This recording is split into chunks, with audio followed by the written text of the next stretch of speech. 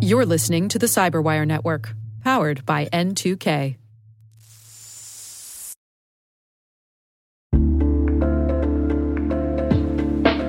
Hey everybody, I want to take a few minutes here and talk about our sponsor, Splunk. You know, you need to keep operations humming around the clock, but potential disruptions are everywhere. Splunk helps you predict problems and find and fix issues fast, so you can reduce risk and ditch downtime.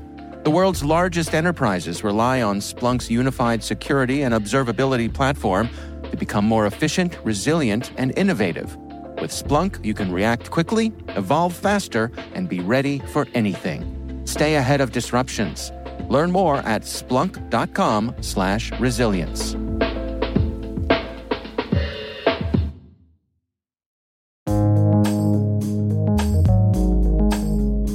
The phrase is Business Email Compromise, or BEC.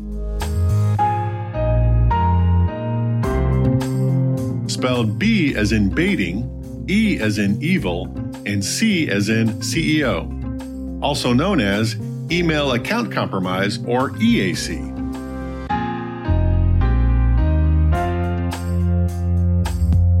Definition: a social engineering scam where fraudsters spoof an email message from a trusted company officer that directs a staff member to transfer funds to an account controlled by the criminal.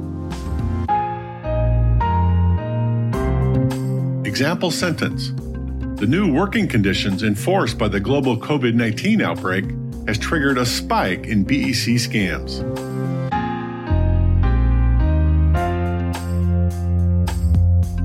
Context: the FBI reports that in 2019, they received over 24,000 complaints about BEC fraud that resulted in almost $2 billion in losses. One of the FBI's public cases is the BEC attack that targeted the Mattel toy company, the maker of the iconic toys Barbie and Hot Wheels.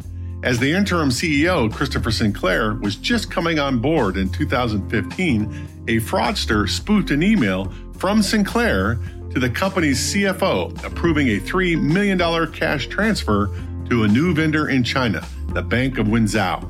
By the time Mattel officials realized that the CFO had been tricked, the money was already gone.